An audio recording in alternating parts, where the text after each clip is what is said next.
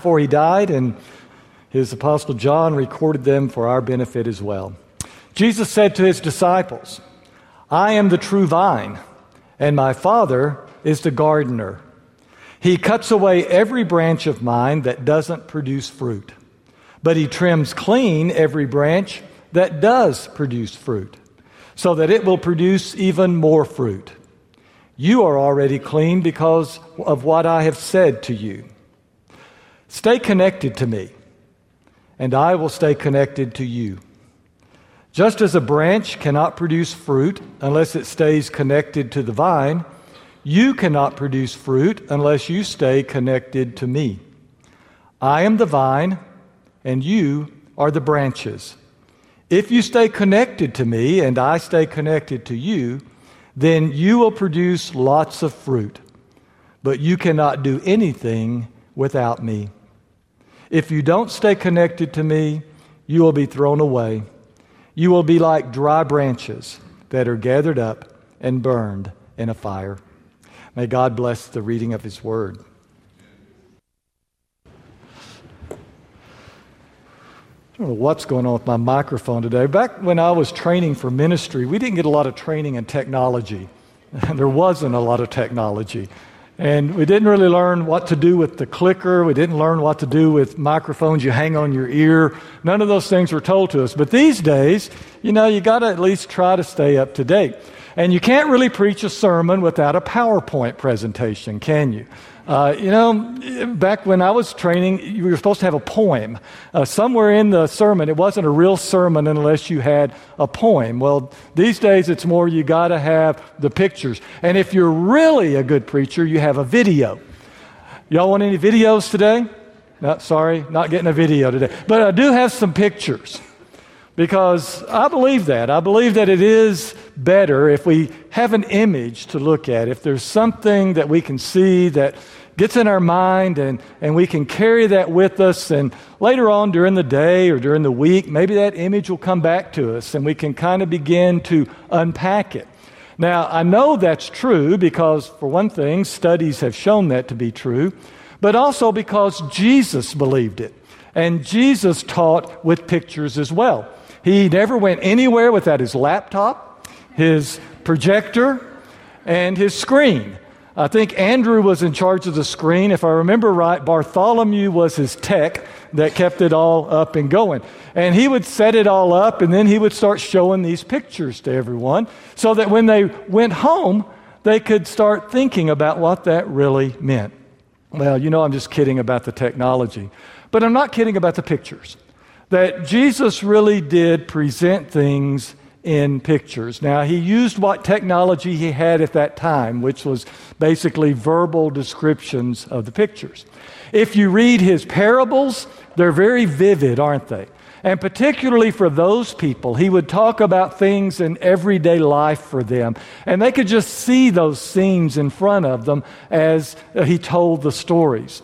And then in the Gospel of John, he gives us some real definite pictures of him. And he says, if you want to remember what I look like, here's what I look like. And he would give them a picture, and they could take it home with them and pull it out and look at it and say, wow, now Jesus is like this. For example, he says, I am the bread that brings life. And to those people, bread, to us, bread is wonderful. Anybody here like bread? Okay. Especially that bread coming right out of the oven. Can't you just sort of smell it right now? And lunch is coming, and, bread just kind of makes your mouth water. In our generation, we have so much food available that bread is one of those things that we have to kind of cut back on, don't we? And we think of it almost as a luxury when we get to enjoy it and not feel guilty about eating it. But for those people back then, bread was the staple for them. If you didn't have anything else to eat, you might have some bread to eat. And for Jesus to say, I am the bread that brings life, that was meaningful to them. And as they sat down that night after hearing his sermon about being bread, and they took that bread, they began thinking that Jesus is the one who nourishes us, that Jesus is the one who gives us life. Another picture he painted for them, he said, I am the light of the world. And you can imagine how after hearing that sermon, they went home and the sun went down and it got dark, and throughout the night, things were dark. They get up the next morning, maybe it's still dark, and as they began trying to move around, suddenly the sun starts coming up and they can see where they're going and they can see all that's around them, and they think, Jesus is like that. He's the light that shows us what reality is and what's going on around us. He also said, I am the gate. This one's not quite as well known as bread and light, is it? But one time he said, I'm the gate. Now you tell me, what's so important about Jesus being the gate? What does that mean to you? Coming in, entrance, he is the opening through which we pass in order to enter into God's thing, right, Andres? Okay, no one comes to the Father except through me. And he also said, I'm the way, the truth, and the life, like that, didn't he? So it is, you go through the gate in order to get into the kingdom and into the care and keeping of God. But also gates serve other purposes, don't they? And I think that's one reason Jesus talked to us in pictures, is we can think about other things. Besides letting you in, what does a gate also do? It keeps you in, it protects you, and it keeps other things out, doesn't it? So there is that element, too, of a gate giving some sort of a protection and some boundaries for our lives as well. Another one that we know very well is Jesus said, I am the good shepherd. And we talk about that one probably more than any of the rest of these. How he protects us and leads us and guides us and just takes care of us. He's that shepherd and we are his sheep. And then we come to the one we want to talk about for a while today, where he says, I am the vine. And we began to think, now what does that mean? What can I take with this picture and in some quiet moments begin to think about what that means? Well, Jesus helps us out with that because he unpacks this one a little bit. He says, I am the vine, my Father is the gardener, as we said in the version I read, or vine keeper or husbandman. It could be translated a lot of different ways, but God is the one who takes care of the vine. And then he says the branches of the vine are you guys. Those of you who want to be my followers, those of you who are my disciples. So we have that information. Jesus is the vine, God is the one taking care of the vine, and then we are the branches. Well, what can we do with that? What can we learn from that illustration or that picture? Well, what's Jesus' role in this image? He's the one who provides life. He's the one who provides nourishment. He is the one that really everything else kind of depends on, being the vine. Well, what about God as the gardener? Any of you garden? Yeah, you do. If you're not doing it now, you have done it. And you've been around it somewhat. Ooh, if you like good gardens, you ought to go out to the Garden of Eden right now. It is looking wonderful. Somebody planted the most marvelous pea patch that I think has ever been planted before. And it is just coming up and smiling and laughing, and it's going to pump out those peas. And I'm going to go pick squash tomorrow. We've already got squash coming in. So anyway, okay. The gardener. What does a gardener do? Well, a gardener plants, a gardener waters, a gardener fertilizes, a gardener weeds, gets all the bad stuff out. And it's legitimate for us to think of God doing all of those things with this picture. However, there are two functions that's kind of like one that Jesus really zeroes in on here, that a gardener does for a vine. Did you notice what they are? He says what the gardener does is he looks at the vine, and any branches that are not being productive, he cuts them off. And branches that are being productive, he cuts them off. Now, we kind of understand that. It's kind of surprising. You would expect it to sort of go different directions there, wouldn't you? But we understand that many plants, and especially grapevines, that if they're going to be productive, you've got to get rid of the branches that are not fruit-bearing because they're just going to take energy away from the plant. They're not going to do anything, and so it's best for the health of the vine and for all the other productive branches if you take those off. And we also understand that if branches are producing fruit, that if you cut them back, that they will produce more fruit. Now, the interesting thing is that both kind of branches kind of undergo the same thing, don't they? And in fact, if you're reading this in John's original language, he uses basically the same words to describe what happens to each. He says the unproductive branches are are, cut off. The productive branches are kath are. They're also cut back. And you know, sometimes it's difficult to tell the difference. That if you walk through a vineyard and you see the vines where the branches have been pruned away, at that point it's hard to tell which ones were cut off because they were unproductive, which ones were cut off because they are productive, and because it'll help them to produce more fruit. Now we're going to get into something that's kind of difficult to talk about. And I don't want to present myself as an expert on this because there's some things about this I don't understand. But I do know that I have watched a lot of people go through a lot of cutting and pruning in their lives. And sometimes it's difficult to know where that's coming from. It's difficult to know why these things are happening to these people. I do know that not all the cutting and breaking off of branches comes from the gardener. I think it's legitimate to talk about that. There are storms of life that come through.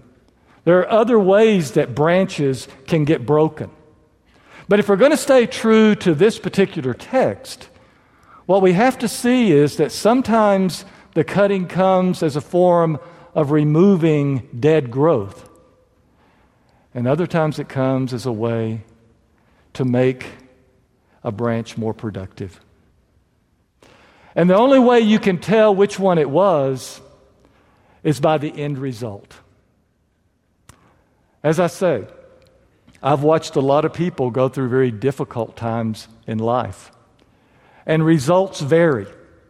I've seen people that grow angry, bitter. They are angry with God. They're angry with the church. They're angry with me. And the difficult times cause their hearts to grow cold. And whether it's God casting them off or them simply leaving themselves, they're gone. And then I see other people who go through difficult times in life. And it seems like the fruit that they bear is the sweetest they've ever borne. And we who are all around are fed by that fruit. There's some folks like that right now in this church. Some of you are already thinking of names, aren't you? And we have questions why these people are having to go through these things. And yet at the same time, we turn back around and say, but look at the fruit that they're bearing. I think of Andy Cupp. Y'all know Andy? He comes to first service most of the time. Young man, colonel in the Air Force, life going well. Now he's suffering from what appears to be terminal cancer. And yet if you've been around Andy, you know what kind of fruit he is bearing. You know how he is feeding and encouraging us. June Green. Yeah. Think, why such a sweet lady is she going through something like this. And yet if you talk to June at all, you know that this is her most fruitful time in life. She's told me that. Bob Bruni mentioned to me today that he actually has been pruned. You visitors may not know, Bob's a great guy. He was in a motorcycle accident and lost a part of his leg. And through it all, he has smiled. Through it all, he has given God glory, and he has borne fruit. So it's really hard to tell. And like I say, I'm not saying that everything bad that happens is an instance of this. But something is here that Jesus is telling us about. And he says that when the difficult times in life produce fruit, then you know that you are a branch that is connected to the vine. Now we come to our part. Talked about Jesus, the gardener. What about us? What is it that we're supposed to learn about ourselves from this saying of Jesus? Well, for one thing, it's talked a lot about bearing fruit, hasn't it? And I haven't been specific what that is because I can't be specific about what that is because Jesus wasn't specific about what the fruit that is born is. Many times we think of bearing fruit as producing other Christians, which would be other branches, which doesn't really quite fit into this particular image. Sometimes we jump over to the Apostle Paul, who talks about the fruit of the Spirit, love, joy, peace, patience, those things, and say, well, maybe that's what Jesus had in mind. Well, maybe so. But that's Paul and not really the same image, but perhaps that helps us to know more what he's talking about. About the best we can do is to say that the fruit that is to be born is something that lends itself to the purpose of the vine. That the vine exists in order to produce this fruit, and the branches are the means by which it's produced. Paul kind of does this with the body, doesn't he? He says that Christ is the head of the body, and we're the body, and we go around, we do the things Christ wants us to do. And so perhaps that's the best way of looking at what the fruit is, that it is simply that end result of what God is wanting, that feeds and nourishes the people around, that produces the essence of who God is. Well, certainly, part of what we are to learn from this is that we are to be those who bear fruit, whatever that might be. But if we go back and look carefully, now remember, this was told to the disciples of Jesus the night before he was to die and to be gone. And if we go back and look carefully and look for the words that are most repeated in this, fruit appears a lot, but there's another word. John's word was meno. We translate that in the old way of abide. In the version I read a moment ago, it's translated connected. Let's read those two verses again, verses 4 and 5. Jesus says, "Stay connected to me, and I will stay connected to you. Just as a branch cannot produce fruit unless it stays connected to the vine, you cannot produce fruit unless you stay connected to me. I am the vine, you are the branches. If you stay connected to me and I stay connected to you, then you will produce lots of fruit. But you cannot do anything without me." And I believe out of all the lessons we can learn from this particular saying of Jesus, this is the one that he is most emphasizing. That the most important thing we do is to make sure that we stay connected to him. That we're not out here trying to do this on our own. That we're not losing contact with him. And you know, the beauty of that is I don't have to tell you how to do that because you already know. You know how to stay connected to someone else. You may not always do it, All of us have friends that if we think back over the years that we used to be so close to and then we've kind of drifted apart. Maybe because we moved, they moved. Maybe because there was some kind of argument. Maybe it's just because you don't know why, but eventually you stopped communicating much. You didn't really share a lot, and you sort of lost that connection. But then we have those people that we feel so connected to. And why is that? Well, because we share a lot with them. We experience things with them. We talk to them. We listen to them. I don't have to tell you how to stay connected to Jesus. You know how to do that. Now, certainly the Bible teaches us, as we've been talking about on Wednesday nights lately in our class about baptism, how that seems to be the initial connecting point. We're baptized into Christ. But here Jesus isn't talking about someone who once became a branch. He's talking about the branches that are hanging on, that are staying connected. And the beautiful thing is that if we put our energy there in staying connected to Him, He says, you will produce fruit, and you'll produce a lot of fruit. Now, the lesson that Jesus taught is very simple. But the lesson that Jesus taught is absolutely essential. And only you can answer the question about your fruitfulness and whether or not right now you're connected. Let's stand and sing.